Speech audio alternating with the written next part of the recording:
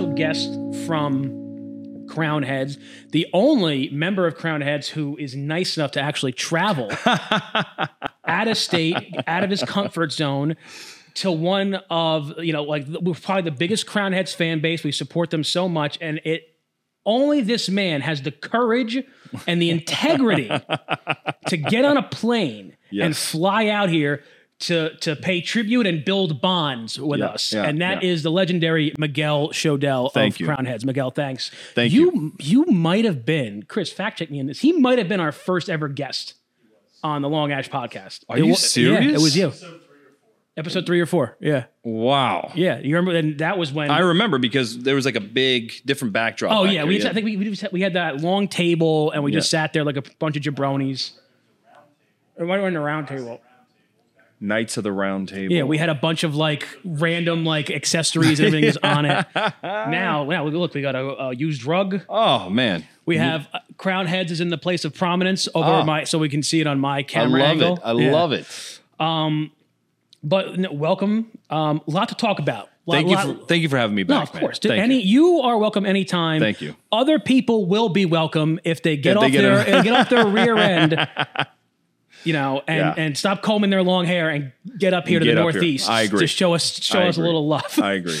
But Crowned Heads, I mean, if that company was a novel, I want to say, and this is in no way negative, it's actually a positive. A very interesting chapter is kind of just being finished up, but a brand new second season, or actually this would be like the third season of the Crowned Heads show. Yeah. Is kind of just starting, and it's very exciting. So there's a lot of changes going on. I don't want to get into too much detail. I'm sure you don't either. But tell us a little bit about, if you can, some transitions that are being done with Crowned Heads.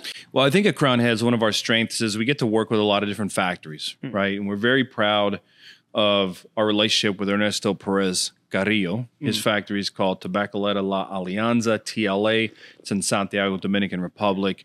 We've done a lot with Ernie. Ernie's our godfather, right? And so we're very proud to work with Ernie. We also work very closely with the Garcia family at the My Father Cigar Factory in Nicaragua. We've also had the pleasure to work with Drew Estate, Willie Herrera. And for a while, we were working with Tabacalera Pichardo, who I've known for years in the business. And we made some cigars at that factory. Obviously, if anyone's been paying attention to the media world, that relationship has kind of come to an end. And so as Luciano and Pichardo work out their differences in Nicaragua, we have had the pleasure to welcome another factory into the family of Crowned Heads, a gentleman by the name of Gus Cura, who is friends with Mike Condor and John Huber. And Gus and those guys run Naxa and Nicaraguan American Cigar SA. Phenomenal factory, incredible tobacco. And we just recently announced a limited edition, a entree, if you will, into working with them. A limited edition cigar, 2,500 boxes. It's called Azul y Oro, translated blue and gold. And that is our first kind of introductory to working with them. Excellent blend. It'll be shipping out to retailers later this month. And we have transitioned a blend over to their factory. They're known for incredible broadleaf. Yeah. They're known for having incredible quality and amount of broadleaf. And so we took Le Patissier and moved it to their factory. And it has been an incredible experience working with that team over there. And I know John is very happy. John has been in his business 25 plus years. Mike has been in the business even longer.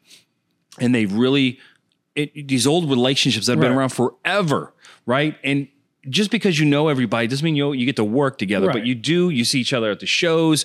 Maybe your factory you're working with buying tobacco from them. And so everyone's kind of in it together. Exactly. But this is the first time we've got to work with that factory. And I'm very proud that people will be seeing this reblend of Le Patissier and all the exciting things that John has planned working with them in the future, man. So when that was first announced, so I enjoyed the, we obviously didn't sell it here, but the original PCA release of Patissier, which I'm just realizing now sounds very similar. PTCA, PCA. Yeah.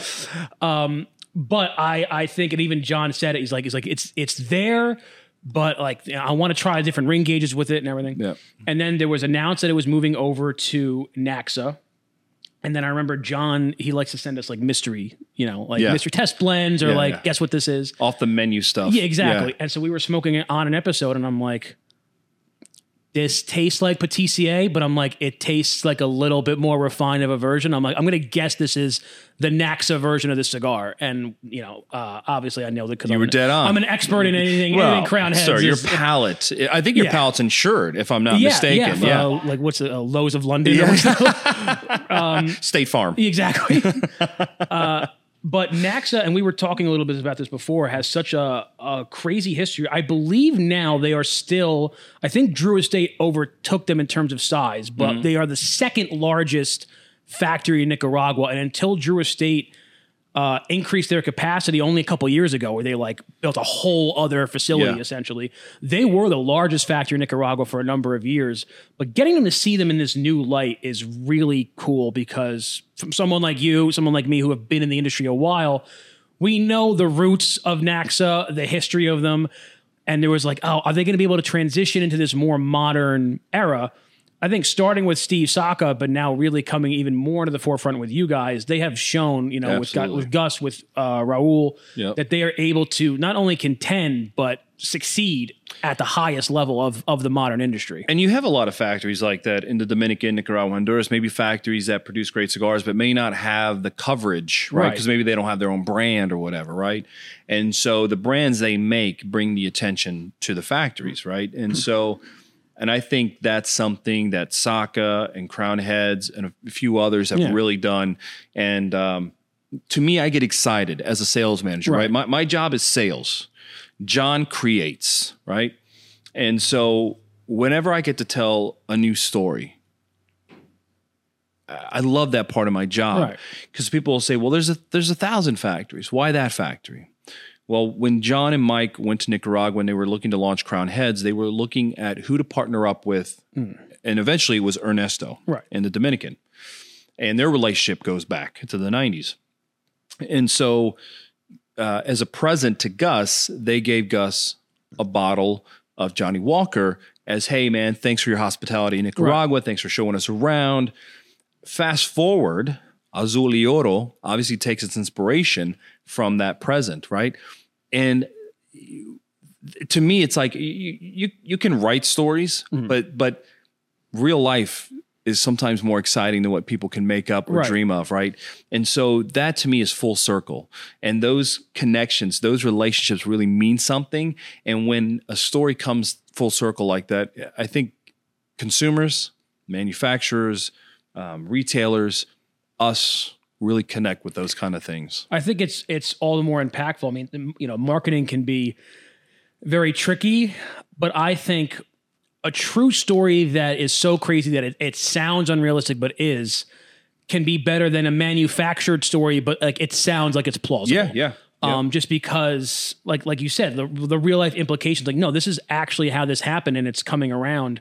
I mean, it's literally something you can't make up because it sounds that crazy. Yeah. But when it comes to fruition, it's all the more what's the word I'm looking authentic. For? Yeah, authentic. Yeah, and satisfying. Absolutely, like much more satisfying. And when you took a look at Ernie, Ernie's a legend. He's a Hall of Famer in this business. He is quite possibly one of the most incredible gentlemen that have walked through the premium cigar industry and the history of it. And Ernie and Mike Conder, John Huber's business partner, they connected over at General. I just got to say, it's funny that you say that because I talked to John 3 times, a couple times a month. We're on the phone for like an hour. I've been talking to him for a couple of years. I know Mike. I've met Mike several times, but every time John's in the middle of a sentence, he'll be like, and so I was talking to Mike Conder, my business partner. I'm like, yeah, I know who Mike is. Yeah. I feel like he just walks around with that name tag. Mike's been in the business, I think, since 1980, but he's always been on sales and a lot of times behind the scenes, right? And so even though he's a long tenured veteran of this business, a lot of people don't know who Mike is. So I think that's where him and I both are always like Mike Conder, John's business partner. I actually interviewed him at a trade show. It was, I can't remember exactly what year. It must have been the year you guys came out with the 4 Kicks Maduro. Was that 17, maybe 18? Oh, Lord, I'm going to say 17. 17. Because Brian Massey, who worked for us, who was your guy, he's like, oh, I got you an interview with one of the Crown Heads people, and it was Mike. Yeah. And I remember like kind of meeting John. I took some pictures of him with his, like he had the white G-Shock on. Oh, yeah. But I was like very nervous because he seemed like, John, he can seem like that intimidating artist type. Absolutely. So, but I remember interviewing Mike. I'm like, oh, this guy's really nice. And because then the next trade show I went to was 19, where me and John were already you know, close. Yeah. But yeah, Mike, very interesting guy. And I think it's great to have like the creative artist, but then like, all right, but here's how we can make that realistic financially or business wise. To go back to what you said though about, some of these factories that, might are in the midst of a renaissance or might need a renaissance because they produce at a high level, but just don't have maybe the visibility or the marketing that they should. I think Plasencia is a great example of that because, I mean, me and you, 10 years ago, we knew who Plasencia was. Of course. Your average smoker didn't know until the Alma Fuerte came out. It's very funny. I tell everyone, you walk into any humidor and probably half of those cigars have Plasencia tobacco in them. Absolutely, he's the biggest, one of the biggest growers in Central America of premium Cuban seed tobacco, right? And so he supplies everybody. And you go in his warehouses, you'll find buyers from every factory, and they're buying tobacco.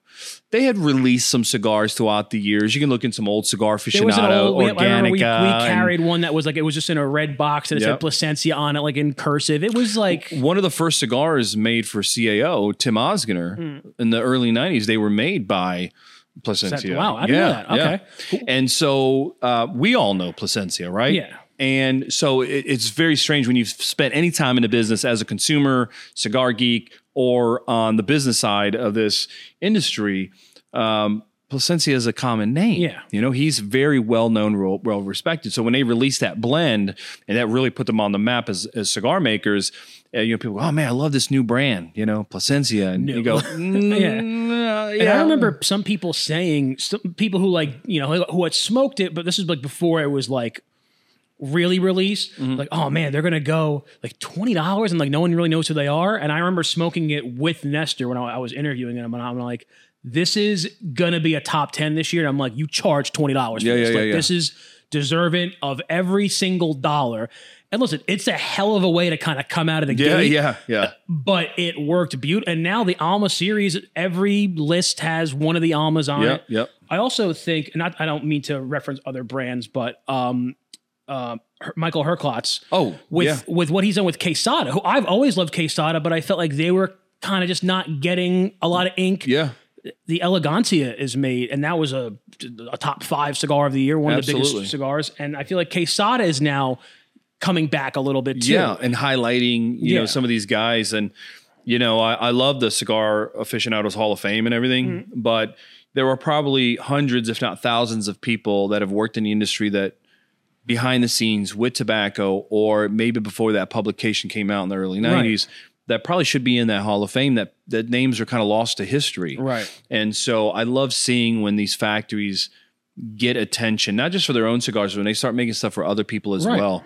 I find that exciting. I love that. I love when people in the industry connect to multiple brands. Obviously, I love when people smoke Crown Heads or Oz Family cigars, but I'm a cigar geek too. And I love to smoke everything. And, I'd like to see all the boats kind of rise. You know what I mean? The last one I'll mention is, and I remember doing a podcast with Chris and talking about this guy, who I feel like 75% of your cigar smokers today would have no idea who he is, but Jose Sejas. Oh yeah. Who ran the largest factory in the Dominican Republic. Matilde. Yeah. I don't think there's anybody right now who is comparable to him in terms of his stature at the time, because there wasn't as many brands, as many factories, but he was like the number one guy. Now I feel like you have like there's 10 companies that kind of fit that Absolutely. mold, but he was the guy. We both have the same distributor in Canada, so I'm very familiar with his brand. We both use Brigham as a distributor in Canada, and so very familiar with his cigars. Really enjoy, and he's working with his son. Yeah, you know, and it's really exciting to see that. That was one of the first, the Jose Sejas brand, the white label, was one of the first. Like, I think it was like $15.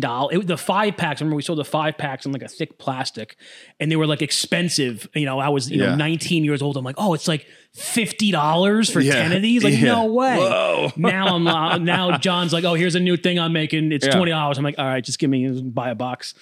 So I want to talk about a little more about Naxa, but also I want to get into a little bit of your history, because I feel like every time I get to talk to you, we shill for John and Crown Heads, and I talk about his stuff enough. I give him enough publicity. I got him on the Wall of Fame. Absolutely. But so what I didn't know, and I'm embarrassed for not kind of diving a little further with you, is I didn't know that you worked for CAO with John and Mike all those years ago. Give us a little bit of your cigar background, like your history in the industry. So mid 90s, got into premium cigars. Latino background, cigars are part of our culture, but you really kind of see uncles and family members enjoying premium cigars, and I kind of became very fascinated with the culture of cigars, and started reading Aficionado, and at that time there weren't a lot of publications, right? So you really had very limited amount of information you could get.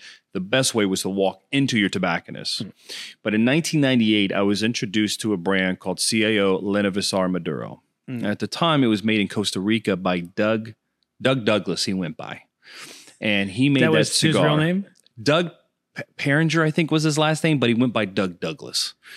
And that's such a 90s. He made it's like a 90s, these amazing cigars by Doug Douglas, host of America's Funniest Home Video. He was probably the only cigar maker that didn't go by Don. Yeah, could have been Don Douglas. Yeah. And so in 1998, I fell in love with the cigar, and I became very fascinated with this. It had a unique font for the CAO logo. Yeah. Then I started seeing their ads, and I started attending the Big Smokes in Chicago in 1998.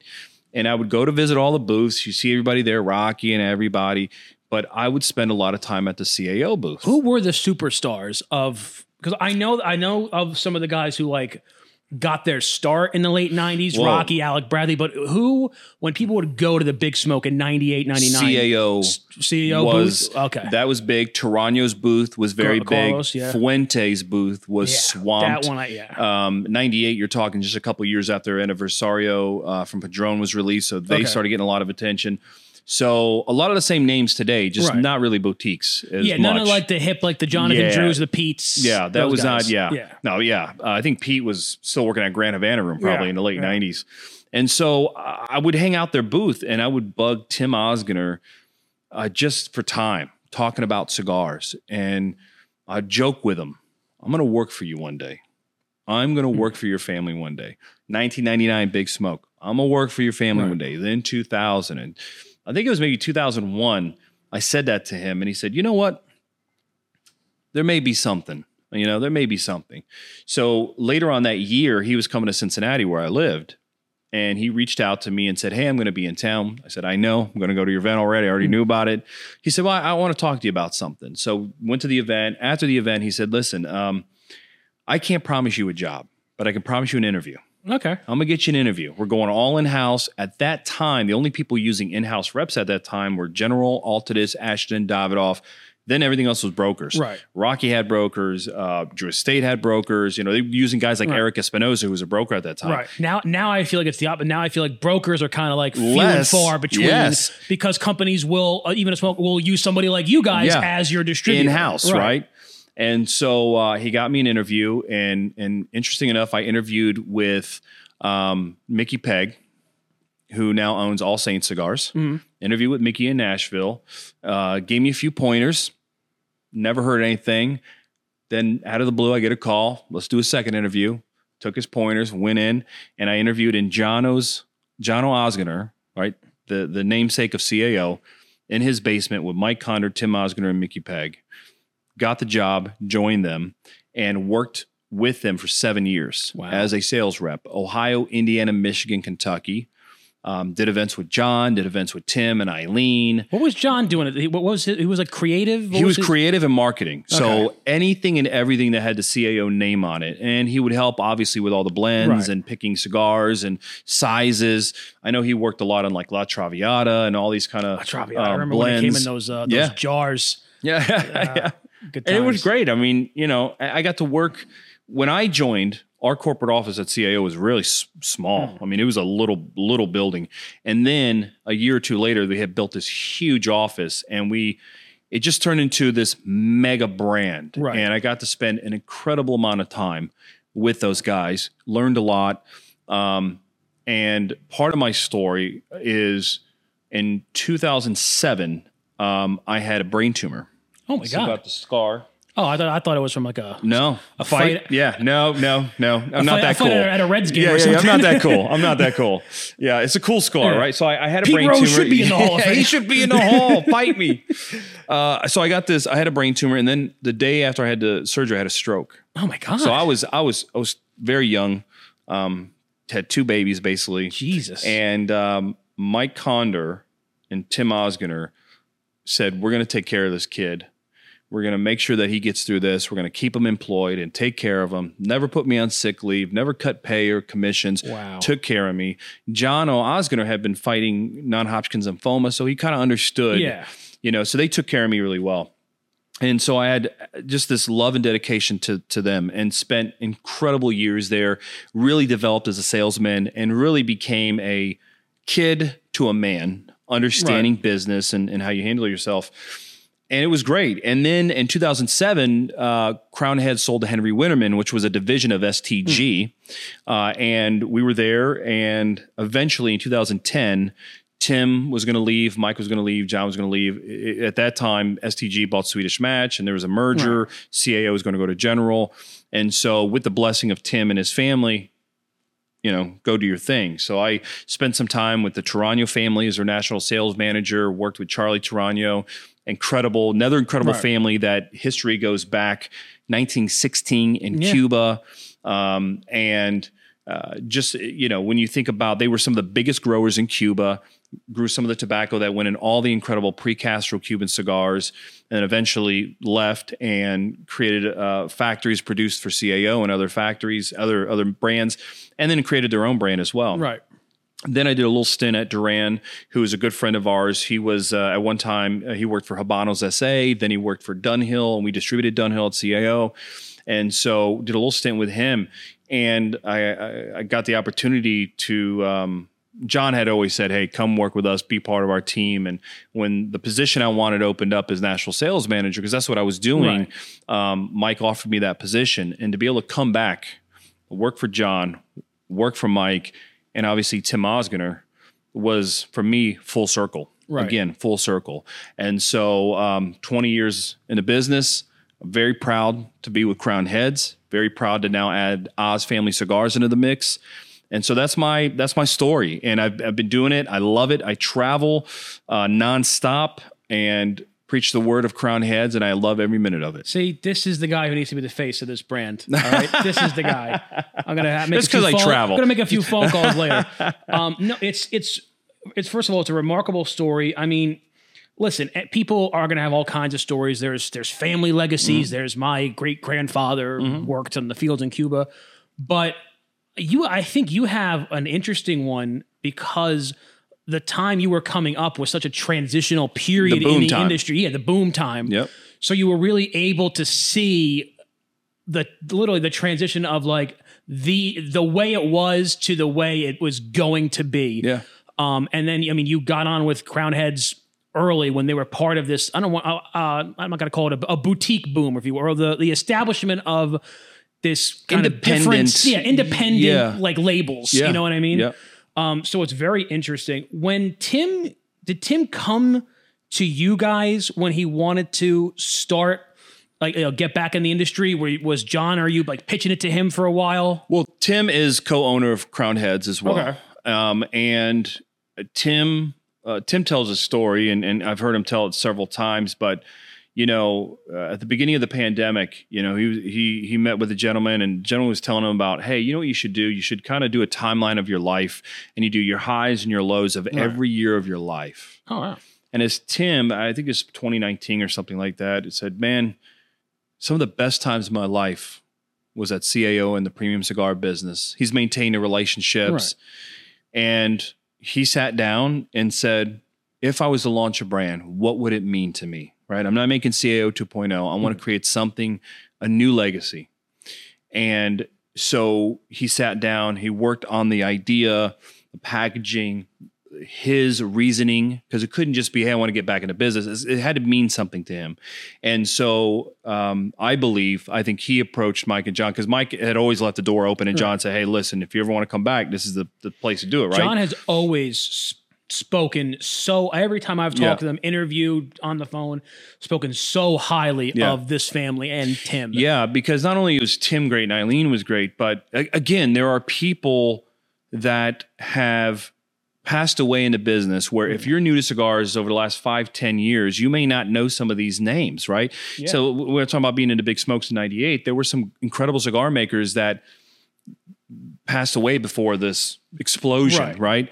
But Jono Osgener, it's pronounced Jono, but it's spelled C-A-N-O. Cano, some people call him.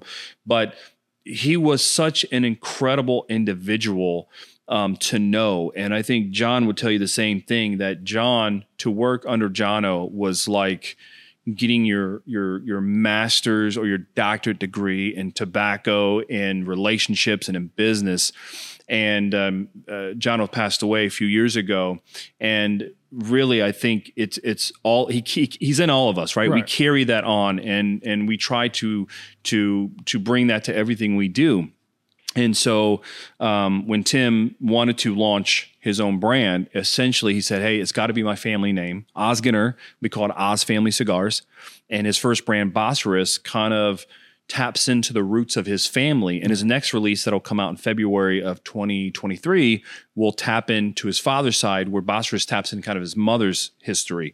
And I think what an incredible honor to his father, to his family, who've been in this industry since 1968. And Tim grew up in the business, right?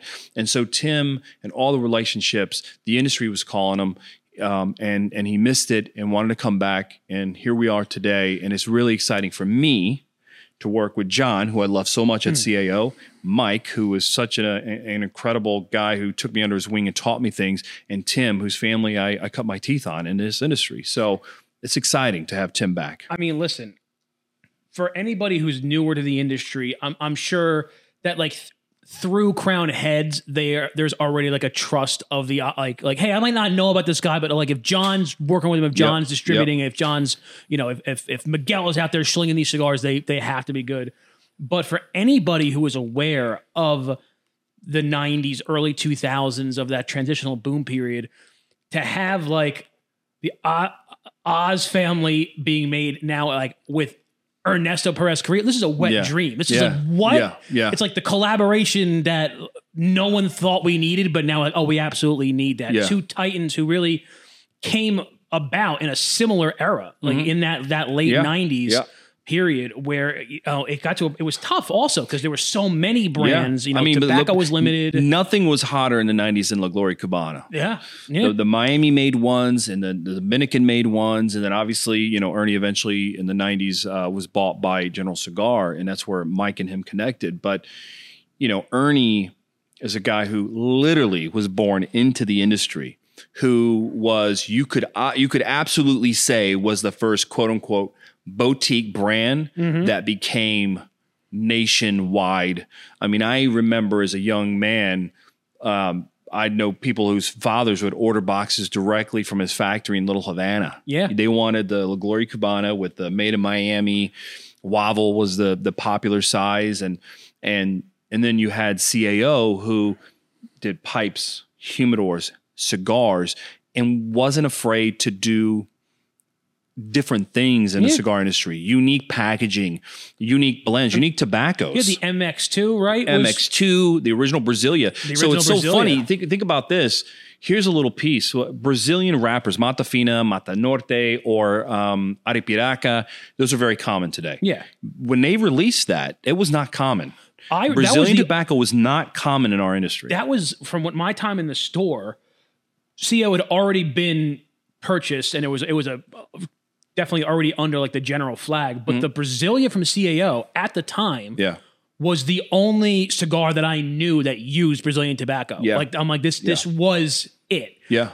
Later on, I know you guys use it on was it the JD Howard? Yep, JD Howard. Yep. Arapiraca. A lot of people now. AJ really utilizes it now, but yeah, and it was a long stretch of time. It wasn't just like they used it in '99 and then by 2001 everyone was using it. Yeah. There was a 7 or 8 year period where it was a top selling brand too. Yeah, Tim would say that. Hey, people would say, "Wow, why are you using Brazilian, or why are you using a green box? The green box doesn't look good with tobacco. It looks great." And he did, and so they were unique. So then fast forward, Ernie, his legacy, Tim and his family's legacy, teaming up to do Bosphorus. It's again full circle. I love this kind of stuff, man. And you've got two families that have spent so much and given so much to the cigar industry. And I use this line all the time. I think if you're truly compassionate or passionate about the industry, you care about the flag being carried to the next generation of what this industry is, right? That's what you're doing. You're laying that groundwork for people to learn and to carry it on. If you truly care about that, I think when you get two families that have given more to the industry than taken, that to me is a recipe for incredible ideas, incredible blends, and incredible success. And I think the consumer really wins out because they get these two unique personalities and working on something. It's really, I think it's incredible. I mean, not to over romanticize it, but when you care as much about the industry as we do in cigars, it truly is very poetic. Well, you guys care because you all have such a deep connection to it, such a deep history. It's not like some people where this is just like the next stop on a money-making scheme. It's like, oh, well, in 5 years, I'm going to be selling weed pipes. No, this is what I'm doing. This is what I have been doing. It's what I will continue to do. Yeah. So when you find someone with that shared passion, that shared connection, it means a lot, and great things can come out of that relationship. Yeah, and then, when I look at John, John's passion for cigars led him into CAO. He moved up the ranks there and was so unique and creative. I remember at the Big Smokes, you kind of hid your tattoos back then. Yeah. And John was this tattooed guy, long-haired, smoking cigars, and his story of being passionate about not being born in the industry, but just loving it, getting in, forcing his way into the industry, and has created this incredible track record. Well, on a smaller scale, that's what I wanted to do, right? I wanted to get in this business. I fell in love with this business. So a guy like John is someone I look up to because John was a guy who said, you know what? I want to be in that business. I love that business. And he was a guy who got in at the entry level, and now he's a co-owner of an incredible brand that's sold in not just the United States, but all over the world. I mean, that to me is really incredible. I mean, I do know that there are people who call him the Jackie Robinson of the cigar. He really had to, there was a lot of barriers, and he had to really. Yeah, especially the tattoos. Yeah, he's like the hidden figures of the cigar industry. Yeah, you guys had tattoos at the show. You'd wear long sleeves, you'd kind of hide them. And then, between John and Pete Johnson, they kind of rolled up the sleeves. I think it was a very conservative business back then. It was very family ran back then. There was no social media. There was no edginess. A lot of khakis. Yeah. A lot of suits. A lot of guayaberas. Yeah, a lot of guayaberas. It was more traditional. Right. And I think with brands like CAO and the Osgood family and people like, Rocky, some of these other guys who really said, hey, let's get a little bit outside the box. And we have the industry that we have today. And I think it's better because of those people. And so when I see someone like Tim come back to the business, it's the industry's better off with guys Right. like him in it. And I'm sure he's. I would actually love to. I'll have to set up an interview. I would love to get Tim. Yeah, out I here to can do bring an him interview. here. I He would gets on planes. Oh, good. Unlike others, but I would love to kind of hear his reaction to kind of re-entering the industry, because there's probably like some nerves. Like, I've been, but then again, he's kept his eye on it by course. being involved with Crown Heads. Yeah. But also, there also must be a little more freedom. Like, like you guys are doing that, and it's like a success now. No one would have thought to do this 15 years ago. You would have been shunned, or it would have not sold. Yeah. But it was guys like, the original CEO, John, Pete, who really kind of paved the way. 100%. And John would tell you, if he was sitting here too, his friends in the industry, like Pete Johnson, who, when the Brown label came out, and even that, which was very traditional old school packaging, but Pete obviously is not old school, right? Himself. He's a rock and roll guy. And so that was a unique combination, right? Yeah. And I think that if you were to write the history of premium cigars, I think guys like John, guys like Mike, guys like Ernie, guys like Tim, their families would have a significant part in this era of cigar making. Yeah, I mean, I'm going to put John in he gets a little page at the back. He gets like I'll have John write the forward to the book. There you go. All right, so let's talk a little bit more about what Crown Heads has going on. So obviously, you were discussing, the new relationship you've made with Naxa, the Patissier moving over there. I also wanted to discuss this year's Las Calaveras has been rave. And I don't like using this term. I mean, listen, there's been very few things that John has put out there where I was like, that's not great. Yeah. But I do want to say that I think it's kind of been a consensus when you see the reviews. This year's Las Calaveras, a kind of a return to form. And oddly enough, just at the lunch we were having before, I was having a 2015 nice Las Calaveras nice. that I think John had sent me. And I'm like, you know what? I remember the 2014, 2015 being like the talk of the town. Yeah. And I'm smoking the 15 and I'm like, I think I like this year's better. Yeah. I think I just do. So how tell us a little bit about that brand and the impact and the significance that has had. Las Calaveras, every year the blend changes. Since 2014, we changed color on the band a little bit. And John, obviously, when you have the name Las Calaveras, but every year you're changing a blend. For a guy like John, it's exciting because he can work with different tobaccos. Right. And we always work with the Garcia family and my father on Las Calaveras. And this year, what was interesting was after all these years of doing Las Calaveras, we've never done a Puro. So filler, binder, wrapper, 100% Nicaraguan, rolled at the Garcia's family. And it truly showcases to me what is great about Nicaraguan tobacco, because it's not overtly strong, but it has body and it has that deep kind of leather note. And when you blow out the smoke, it leaves almost like a floral note on your palate. And that cigar has, again, I think probably since 2014, 2015 has garnered people talking about it, selling out at retail shops, the amount of attention, and the color band he chose, this baby blue, which I love the color, but I didn't make a connection. A lot of guys go, hey man, this reminds me of my father, blue, dad. And so I'd meet guys in shops, go, man, it just reminded me of my father who passed away. And that's why I smoke Las Cal. And I love this year because it has that color band on it. But it has turned into an incredible success this year. And the tough part is, how do you follow up, right? With cigars like that, I mean, when you have something like, let's say, we'll just use Pete as an example with the Monster release, where obviously you need to compete every year with the blend, but in terms of the marketing, it's like, all right, we'll just focus on a new Monster, and that's like kind of half of the appeal is just the new thematics of it. Yep. Whereas Las Calaveras, it's like, we might change the color, but otherwise it's going to look the same. It's going to have like kind of the same typeface. Yeah. Really, it comes down 90% of this is the blend each year, so that puts so much more pressure just on the tobacco. But I want to say this year, riveting success. Thank you. I felt that way too. When I smoked the samples early on, I felt like, man, there's something special about this blend. Yeah. And it's proven out to be that way. It really has. Also, I wanted to discuss, I heard through the grapevine, and I think we put some on order. I don't know how many. One of my favorites is back that hasn't been around for a couple, at least I think probably since the pandemic. Tennessee Waltz. Yes, Tennessee Waltz and Yellow Rose are back on a very short kind of again made by the Garcias. The Tennessee Waltz and Yellow Rose, same blend, beautiful smoke. It's been gone for about 3 years. Yeah. And so we're not going to do what we've traditionally done over the last, whenever it was in stock, right? We would do once a year. We do this kind of Lawless Day thing. I remember the Lawless Day. Yeah. But yeah. if you're in Texas, Yellow Rose of Texas will be hitting the market late November, early December. And same thing with Tennessee. Tennessee Waltz will be hitting the Tennessee.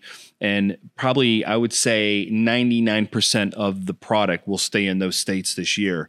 So if you're a fan, call a retailer in those states, secure your box, because the production was very small this year and they turned out incredible. So when I always enjoyed Crown Heads, the Four Kicks, the JD Howard always really smacked really hard. Like I said, the original Las Calaveras. When I started becoming closer with John, which is late 2018, and he was reaching out a lot, and he's like, I like what you guys are doing with the YouTube. It's really great. Like, let's collab on some stuff. And I'm like, oh, this guy's awesome. It's really cool. Then he sent me a box. I remember because I think I still have like 5 from that box of the Tennessee Waltz, which I hadn't had before. And I'm like, I think I want to be this guy's friend. Like after I smoked it, I'm like, I think me and this guy are going to be, we're going to be tight pals. And what I like about the Tennessee Waltz too is it's very simple packaging. Yeah. For the Tennessee, it has an orange footband. Texas has a yellow footband. And it really, I say, the tobacco speaks for itself. And the Garcias, they always have incredibly well-aged tobacco, incredible tobacco that they source and they grow themselves. And Tennessee Waltz and Yellow Rose, it has like a cult-like following. Yeah. And those guys have not had it for years. And so now that it's back. Well, the broadleaf on the Tennessee Waltz does not look like any broadleaf I've ever seen anywhere. The Yellow Rose, by the way, which is exceptional, definitely has more of a broadleaf look to it. Yep. Like that, that darker, rich color. The Tennessee Waltz does not really look like that, but it is. I think Chris just smoked one. Didn't you smoke one earlier when we were having lunch? He very nice. Training lunch. Very nice. I think I gave him one a couple weeks ago. For some reason, Tennessee Waltz. Every time I golf, and that's all I've been doing this year. All my days off are just golf days. I'm always reaching for a Crown Head cigar. I don't know why. This is not a plug to John. This is just like for some reason, Mother Church, Tennessee Waltz. Mother Church was crazy good. Don't even. That's I will never stop plugging that cigar. Well, I got to tell you, I did the Tampa Cigar Bash, and obviously we had that on the table, and it's amazing how many people would come up. Hey, I love Crown Heads. Give me a box of that Mother Church. I mean, it turned out incredible. I love the blend, and I love the subtle nod to Nashville. Yeah, right. Well, that was all right. I want everyone to relax. This is not me being egotistical. I realized I had nothing to do with the marketing of that or the blending. That was John and that was Pichardo and your whole team doing that. But when I called John to talk about what we wanted to do for our 50th anniversary, I basically said, what the goal of these projects was all of your fans, your diehard fans, I want something that they have to buy it. They absolutely have to buy it. Yeah. So I told John, I'm like, make me the most Nashville Crown Heads thing that could possibly exist. Yeah. And he's like, within a minute, he's like, all right, I got it. Yeah. Like he didn't need like, oh, I'll call you back in a week. He's like, no, I know exactly what I wanted to do. And dude, it has taken, Brad Paisley mentioned it in Cigar Aficionado. Yeah, like Brad Paisley, of course, God forbid they mentioned the company that sells it exclusively. They didn't mention us at all. But they had like my favorite cigar, and they go back and like some of their past covers. Yeah. And Brad Paisley, Kurt, who's the photographer, awesome dude. He's a big fan of it. I've never seen that kind of like cult-like reaction. Even when we did the event in Nashville, and I asked the crowd, I'm like, "How many of you have smoked this before?" And before it was only available at our website. Yeah.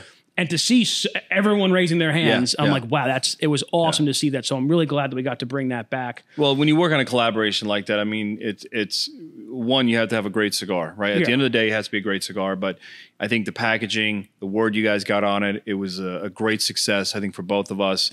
And those things are exciting, right? Oh, absolutely. Yeah. And I'm looking forward to maybe taking that brand even further now that you have these kind of new relationships with Naxa. I think that could be something really absolutely. interesting. But that brand, I mean, every time I'm talking to John, and I always, even before I run it by my bosses, if I have some kind of crazy idea, I'll give him a call and be like, hey, what do you think of this? He's like, oh yeah, we could do something cool. Like it could look like this. I'm like, yeah, could you just like make it the Mother Church blend? No, like we won't tell anybody. Like, just give me that blend again. Give me that blend again. Because it was so right down the middle. It had just a little bit of everything, a richness, a spiciness, a smoothness. Yep. It was so, I mean, it was, at least for my palate, it was perfect.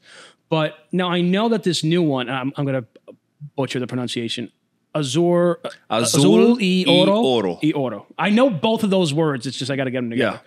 Yeah. He says that in terms of, because John knows my palate pretty well, in terms of what I like, he's like, this is going to be right up your alley as well. Can you tell us a little bit about the blend coming out on this, on the Azul? Well, the thing that I think is incredible about the Azul y Oro is that, you know, you have a factory that really has the in on some incredible tobaccos, right? And so John being able to work with them on something that everything that we smoke, everything we put out, John, it's got to go through John's palate, right? And so while they're working on that blend, I think John finding out what their strengths were, what they do, what he likes, how's that, you know, transition into that. It turned out to be this incredible, super rich cigar. I've heard you use that term, rich. Yeah. It is a very thick, heavy smoke. Like decadent. Very decadent, very dense. And it just has, it's very much a Nicaraguan cigar. Right. And, that's all I can say on it, is that it has just this body and characteristic. When you light it, you know right away there's Nicaraguan tobacco that's really there, well aged, and just body and thickness. The packaging, in terms of the color scheme and the font and everything, that's great. But what I also like, and I'm trying to think of other people who really utilize the packaging. You guys have done it a few times. That kind of longer box. We have it here. This is the private label that you did for the Casa de Monte Cristo stores, the Wabash Cannonball. But you have done that kind of longer 6 and 6, like 10 count, 12 count box. That's really interesting. I think the first one I saw, was it the lever action?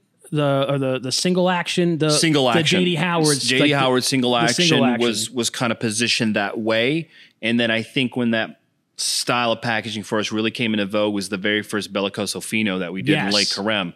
That's really where that and then our retailers, they said, look, man, it has a great kind of feel. Someone buys a box, it just feels right? And so we've used that and utilized that packaging on a few different projects. And I'm glad that we did that on Azul y Oro as well, because I think it gives you so much space for the name, for the font, and it really kind of gives you the presentation, because it slides open and you know, there's spider paper, and it looks incredible. It does look does look like a ticket. Yeah. Me too. It's cool because it establishes, because I'm thinking about the projects you guys have done with this. It establishes, hey, this is not like, we're not saying like this is our best cigar or this is the best one out there, but like this is just different and special for whatever reason. And it might be something like the Bellicoso Fino, which is basically the same blend as the original La Crème, but there's something. This one just smacks different. Yeah. And I do like that every time you guys have released a cigar in that kind of different packaging, whether it's just a new size or, or a totally different blend or a totally different line, it's just like, no, this is like, we wanted to especially distinguish this separately.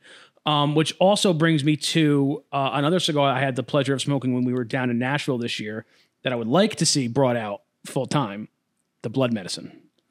Kind of a revival. I know that was an original project from many years ago. I have one of the old, I framed one of the posters. Yeah.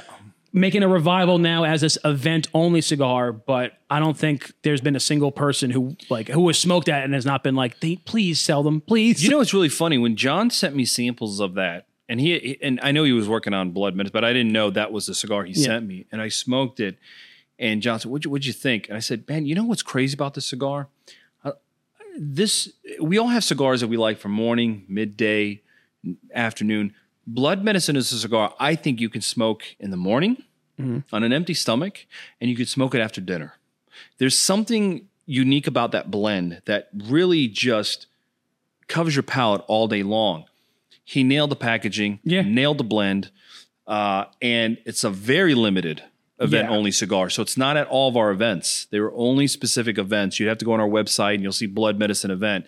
They're 4-pack available on a box, and the response has been absolutely incredible because we didn't do an event-only cigar for years.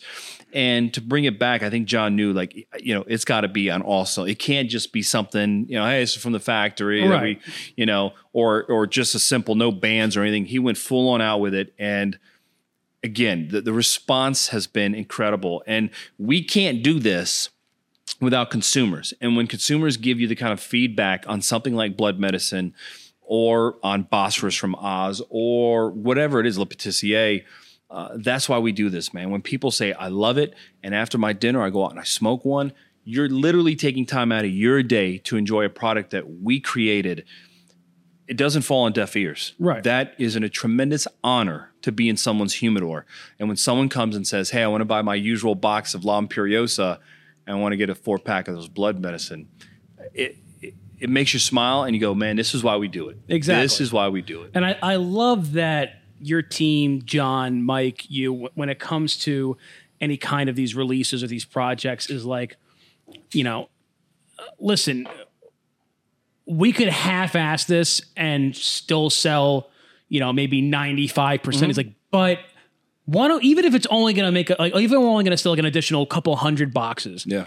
Like, let's just full ass it. Like, let's just full, like the Blood Medicine, that easily, I'm not going to say a gimmick, that easily could have been just like of course. Hey, what do you got left in the factory? Yeah, it's just like a thing. And and then you make up the story. Yeah. But the fact that you guys were like, no, like, let's make it super legit when we don't have to. And you're not even selling it. So it's not like. In fact, they're not for sale ever. Ever. Yep. Exactly. Yep. We've told retailers that they're never for sale.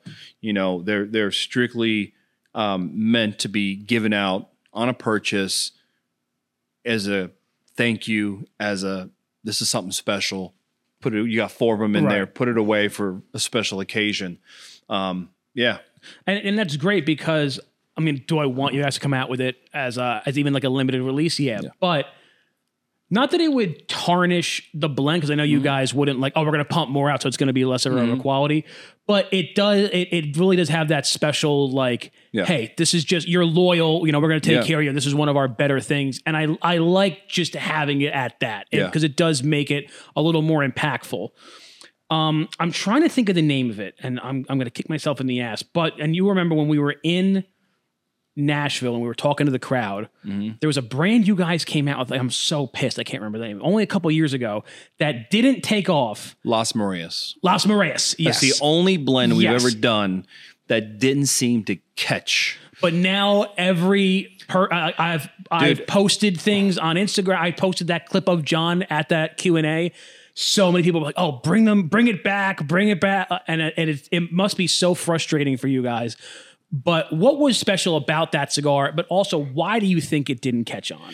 You know, I think at that time, as a brand our size at that time, we really released one core product a year. And with FDA looming, we were forced into releasing 2 brands at the show. One was Le Carême, which crushed it. Broadleaf from Smoking One right now, and then Las Marias. And I think we all do it to ourselves. Just like talking about Las Calaveras, when someone tells me, oh, I like this year, I like that year. Yeah, each blend is different. Or if someone comes to me and says, oh, I love every Las Calaveras. Well, each one's different. Which one, again, you don't always have to pick your favorite, but Las Marias, I think, just got lost in the shuffle behind Le Carême, because Le Carême took off like a rocket. This must have been 2015, because I remember, I think La Carême came out in the New Orleans show. Yeah, you're right. You're right. So it must have been 2015. And what was to me special about that cigar is John's kind of happy place, if you will, is Hawaii. Yeah. He goes to Hawaii once a year. And that is his, if he could run Crowned Heads from Hawaii, he would. That's kind of his love, right? And so that Las Marias means the tides or the waves. And so it was very much inspired from his time in Hawaii. And then each Vitola, the names kind of reference the particular wave, Tuberia and Rebelde. And so, that cigar had a very personal connection to John. It was a Nicaraguan Puro, filler binder wrapper, and it was all Pepin Garcia tobacco. Yeah. And for whatever reason, it just didn't catch on. I do think, and sometimes we learn as our industry, right? In the beginning, we couldn't get bands made in time. Yeah. And so we had to put a blue ribbon foot band on it while the bands were being made. And we're trying to rush product to market because of the FDA thing. And the bands weren't ready and everything. So I think it was a victim of that. Right. But that blend is something that we all talk about in the office. The Tuberia, the little Petite Robusto, was stunning cigar. And for whatever reason, over the last year or so, it has like out of nowhere on social media, people asking about that cigar, review sites reviewing that cigar. It's wild, man. It is absolutely wild how it kind of disappeared, and then all of a sudden, just naturally, it just started coming back. And so I don't know. I tell John all the time. I say, that blend has so much meaning to John. It's always there. It's always available. Maybe it's something we go back to. Maybe it's a tweak. Who knows? But that cigar, great love for that cigar. I could also see John being like, no, they didn't like it the first time. I'm not giving it back to them. I could totally see him having that approach.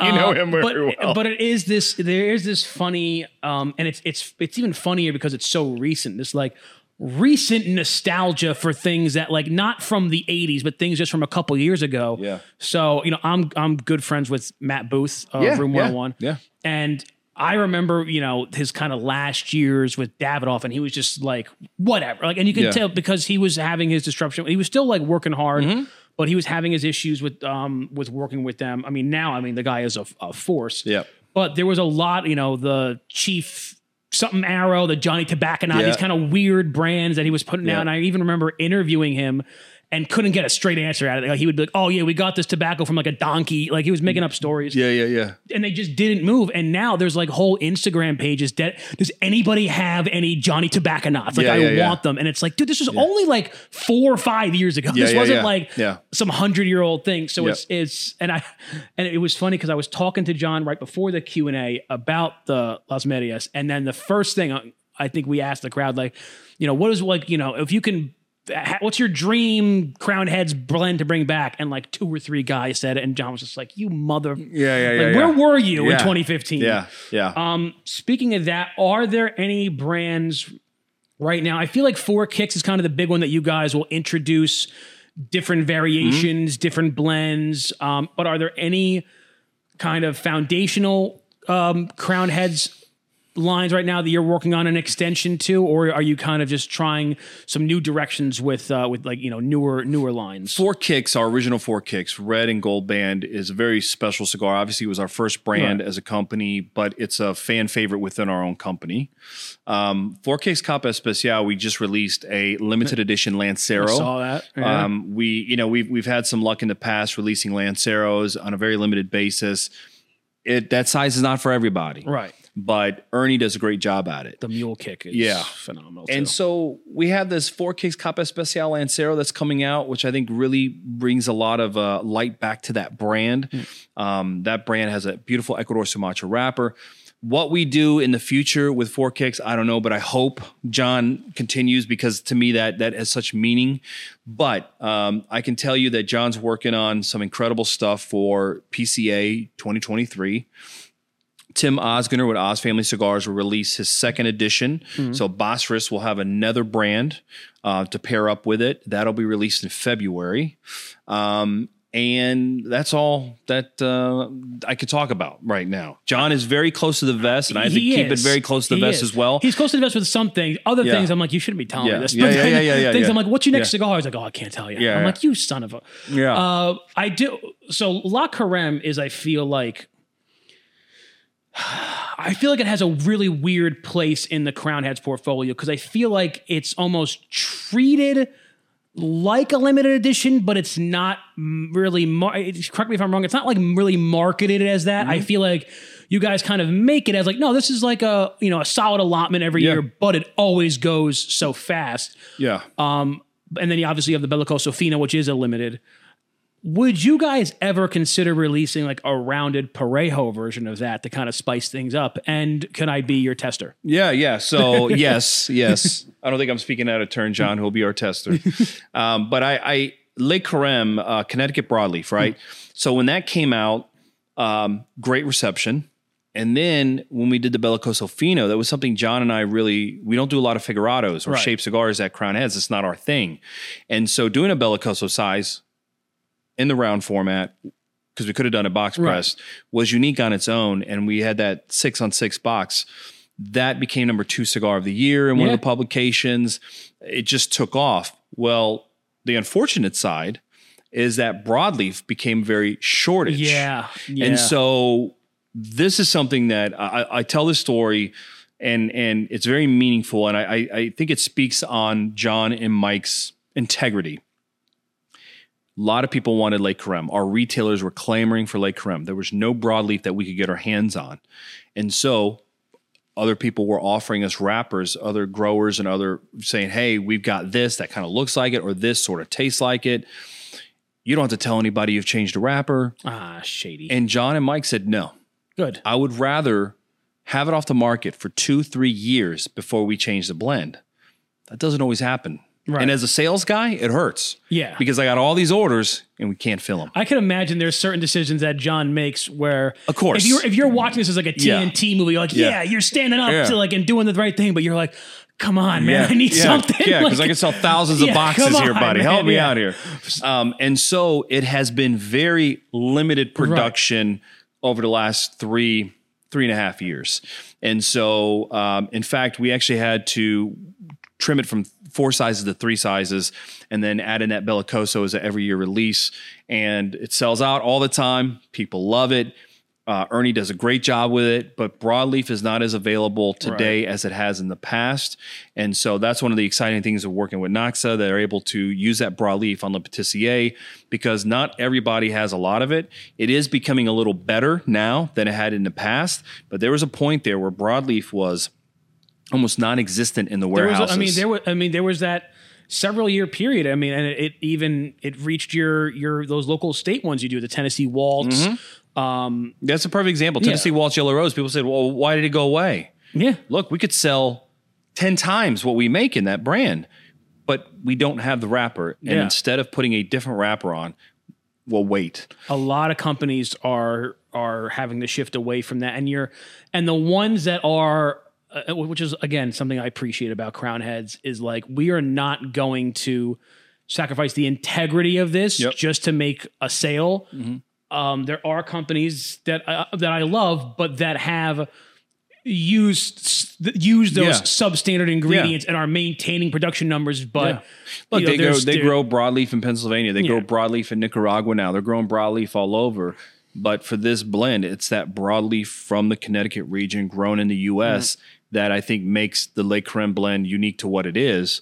And instead of cutting corners, they held to their guns. And at the end of the day, retailers who were able to get it back in stock said, man, you guys did the right thing. Yeah, you guys did the right thing because the blend is what it is and it won't change. And look, I work for Crown Heads, but I've been in the business a long time. I know there's other ways you can, fake the funk, if you will.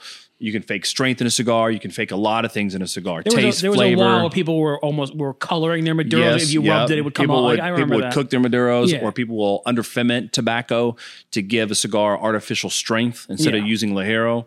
But that's what I love. I love the fact that John and Mike stuck to their guns, and Le Carême, the blend, has maintained its integrity to this point. Well, now I like a lot of cigars that use Pennsylvania broadleaf, the Southern Draw, Jacob's Ladder, for example, but you put that wrapper on the Le Carême, it doesn't work. It's a different cigar. Because it's the Pennsylvania broadleaf is so much stronger, heavier. It's a little smokier. Yeah. It doesn't have literally like the creaminess that you need in the Le Carême that makes it it's one of those broadleafs I compared also with like the Ashton Age Maduro that is like not an overpowering. Like it's a good example of how you can have a very dark cigar but without being strong. Lighter, nuanced, rich flavors to it. And that's why Le Carême to me it's a dessert cigar. Yeah. Right? It's got this subtle sweetness and nice creamy characteristic. And for whatever reason, to this day, people still assume dark is strong, light is mild. And we know that's a misnomer in the business, right? Yeah. And so when I do an event and someone says, oh, I like milder cigars, right? So I'll put a Luminosa in their hand, a Four Kicks Original in their hand, and then I'll put a Le Carême in their hand, and they go, whoa. And I'll say, no, listen, man, you can smoke. And they'll smoke it in the lounge, and they'll come back and they'll say, that's the first Maduro I've ever smoked that didn't rock me. Yeah. And I said, well, I think a lot of it's mental, right? It's not a full-bodied cigar. It's that dark, but it's got, I tell them, think of dark chocolate, or think of a chocolate bar that is 90% cacao, maybe 10% milk chocolate. You know what I mean? Or it's got this little sweetness, but it still maintains this little bitterness. Right. Le Carême I love. And the Bellicoso Fino to me is that shape. I love that shape. Yeah, that was based on like the Boulevard. Yeah. So John and I, where him and I connect a lot is we love the history. Right. We love the tradition. And so him and I will talk a lot about like old school shapes and sizes that are no longer made or whatever, or cigars that we loved growing up that, maybe. And one of the cigars him and I both really enjoyed years and years and years ago was the Boulevard Bellicoso Fino. And that shape is so iconic, and we don't do figurados very often, shaped cigars. And so it was kind of neat to say, all right, let's take a cigar that's box pressed. There's no shaped cigars in that line. Let's do a round Bellicoso, complete offshoot of what the core sizes are. And it doesn't always translate good. No, but there's a lot of trial and error. It is fun when it does. Yeah, and it's really smokes good when it does. Differently. It does. It absolutely smokes differently. And we noticed that with some of the cigars we use for our 50th, like the Adrian Room Quattro Nicaragua, number 2 cigar of the year in the box press, and then they did basically a Bellicoso Fino size for us, a rounded, shorter Bellicoso. And even Rafael Nadal said, he's like, I think this is the best version of this cigar. Yeah. So it is cool to see that translation. I'm going to ask you one more question, Miguel, before we let you go. Yes. I am a cigar smoker, but let's say I know nothing about Crown Heads. I've stumbled upon you at an event or whatever. I like all kinds of strengths, all kinds of flavors. What is the cigar that you're going to give me that truly represents Crown Heads the best in terms of flavors, in terms of the vibe, in terms of the branding of it? What is the cigar that you're handing me? Like this, in a nutshell, this is Crown Head. Like you can get the vibe of like, we're going to have different strengths and different wrappers, but like you'll understand us with this cigar. So I encounter that all the time. And so the cigar that I hand to those people in this scenario is our Four Kicks Original in the Corona Gorda size, 5 5/8 by 46. John has a love for traditional ring gauges, sub 50, 42 to 48 in between. Very much speaks on who we are as a company. The blend is made by Ernesto Perez Carrillo. It's all Nicaraguan filler binder. That's John's favorite tobaccos, for the most part, are Nicaraguan. The wrapper is Ecuador Habano, one of the most respected wrappers in our industry. The blend is not strong. It's not mild. It's dead center. It has a light leather note, which you get from a lot of great tobaccos. You get nice cedar notes, which you get a lot from tobacco. These are the prominent flavors of tobacco, right? And you get like a nice woodsy characteristic. So to me, that is the best expression that I could give to someone and say, this is us. This is who we are. This is what we're about. And that size, that traditional size from a non-traditional company, to me, that is the way that I introduce the brand to people. That is, first of all, phenomenal answer in terms of, I agree. I think the original Four Kicks, especially, I mean, I love a Corona Gorda. But that's also, I've never asked it on the show before, but I've asked people, like manufacturers in private, and they always have to tiptoe, well, like we want people to know that like we have a wide range of things. And I'm like, but I know that there's a cigar that like explains you the best, that you've put the most of your company's soul into. Yeah. And so the fact that you're like, oh no, I know exactly which one, and that I deem it correct, because I am the adjudicator of the cigar industry. I think that was beautifully well said. It may have been the first release for Crown Heads, but it wasn't our first cigar, right? Because Tim, John, Mike have a long history. They've worked on hundreds of blends throughout the years. And so it's our first blend, but it's not their first blend. Right. So it's very special. It comes from a lot of experience. And at that time, the song Four Kicks from Kings of Leon, if you listen to the lyrics, it was very much this kind of rebel, kind of go against the grain. The attitude that we were in at that time as a company, I think it speaks so much to who we are. But I look at it as like Willy Wonka, right? You have the chocolate factory. But if you watch that movie, they go from room to room to room. The first room you got to go into has got to catch your eye. It's got to be the thing. So I think that is the first room you walk into. And then I can bring you through the rest of the Willy Wonka's factory and introduce you to CHC. I can introduce you to La Imperiosa, Jericho Hill, a Bosphorus from Oz Family Cigars. The fizzy lifting drinks. Yeah, exactly. There you go. And so it takes you, I understand when manufacturers say that, but we needed something to introduce you to the brand and then bring you into our world. And I think that is probably, I don't know, that cigar is very special. Miguel, that's beautifully said. And that's why I'm so glad that you are the face of the Crowned Heads company. I'm just the sales guy. No, Miguel, I'm so happy that you got to stop by. It's always a pleasure talking to you, catching up. Very excited for the direction you're going. I know that, there's been a media storm and a lot of things. Yeah. A lot of craziness going on, I hear. But I also noticed that a lot of what's being said is very one-sided in terms of, utilizing the media. And then there's other people who are just actually making the moves. And that's you guys who are just like, listen, we got to worry about our cigars. Your and our cigars have to speak for themselves. Exactly. Right. People can say whatever they want in media. They can portray whatever. The fact is that John, Mike, and Tim have a history in this business that goes way back. And really it's about, this is what we do. Right. We're going to talk with our cigars and our success of our company. And I think it's exciting to see every year where we go. And even though hundreds of thousands of people smoke Crowned Heads, there's always new people that have not been introduced to it.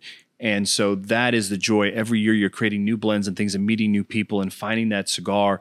And I think there's a bright future for Crowned Heads. And it's exciting with Oz Family Cigars in the mix now. And to you guys, thank you for doing what you do. I whenever I'm on these shows, I have to tell you, coming up in the 90s, there were no podcasts. Right. There was basically one magazine, a few local magazines out there.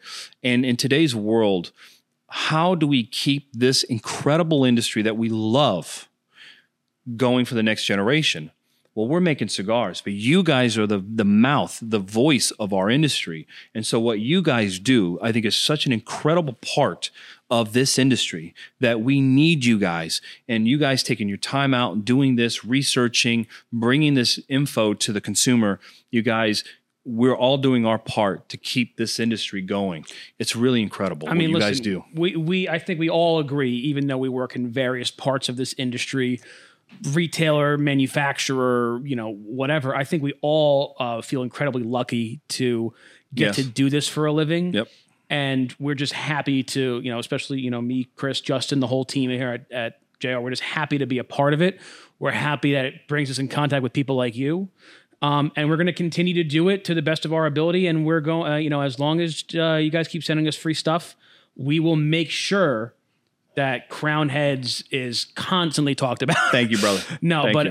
Miguel, always a pleasure. Very excited for everything you guys are doing. Guys, make sure to check out all the new releases coming out from Crowned Heads, the newer version of the Patissier, the new cigars coming from Ozinger. I knew there was Oz. Oz Family Cigars. Oz Family Cigars. New release coming as well with him from Ernesto, and the Azul y Oro coming out. I nailed it. You nailed it. Crushed it. But thank you very much for listening. Make sure to comment, like, and subscribe. And as always, keep them lit.